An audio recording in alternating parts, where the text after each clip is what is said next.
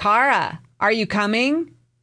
The faint voice seemed to come from a distance, but as I drifted deeper into that hazy world between what exists just beyond the veil of this world, the voice was more distinct, more audible. You need to hurry, Carl urged. My brother leapt toward another frog, and slimy marsh water splashed onto my bare legs and pastel purple shorts. Look what you've done, I bellowed. You've ruined my new shorts.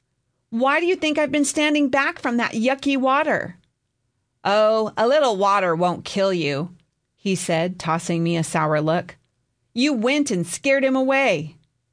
Bending over, I tried to wipe the dirty water from my clothes, but all I was doing was grinding it in. What are you going to do with all those dumb old frogs anyway? Mom won't let you keep them in the house. Shrugging, Carl kept his eyes focused on the muddy leaves. The frogs would hide from the sun, preferring to stay in the mossy areas around rocks. We should go now, I spoke up in spite of the nasty glare he was giving me. You have enough frogs, especially since you won't be able to keep them. We might have been twins, but no two people could be less alike. Carl was the stubborn one, while I was always the one with the voice of reason. Carl shrugged.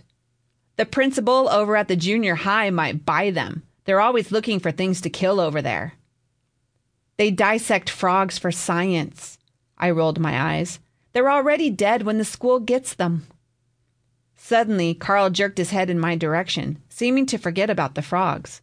The white milky glaze over his eyes made him look like a dead zombie. What's wrong with your eyes? I asked.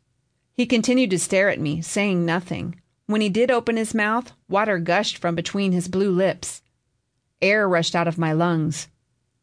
But some of them like dead things, he gurgled. I opened my mouth, but no words would come out. You need to wake up, Kara. Water flew from Carl's mouth as he spoke. You need to wake up before it's too late. Suddenly, I couldn't breathe. My airway was filling with water. When my eyes flew open, I realized that I was looking through water. There was a shadowy figure kneeling beside the tub, holding me beneath the water. Kicking and clawing, I struggled to get free from the force keeping me submerged beneath the water. Just as I was on the verge of losing consciousness, it was gone.